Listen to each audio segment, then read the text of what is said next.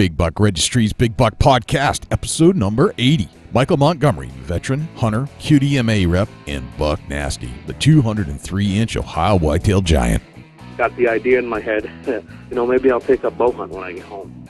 Showed up in Afghanistan. I pulled it out, looked at it, showed it to everybody in the troop, and then turned around, went to the post office, and mailed it home for $27. Oh, that's awesome.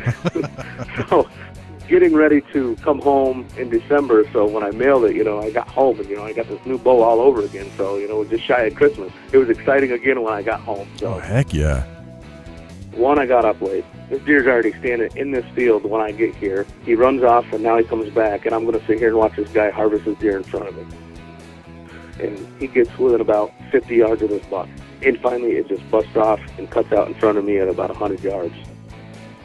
So at this point in time, this other hunter is actually coming towards this big buck. Oh yeah, he's within 40 yards of it now. Finally, he just turns on a beeline and heads right towards me. And as he's coming to this opening, I mouth bleed. He doesn't slow down a bit.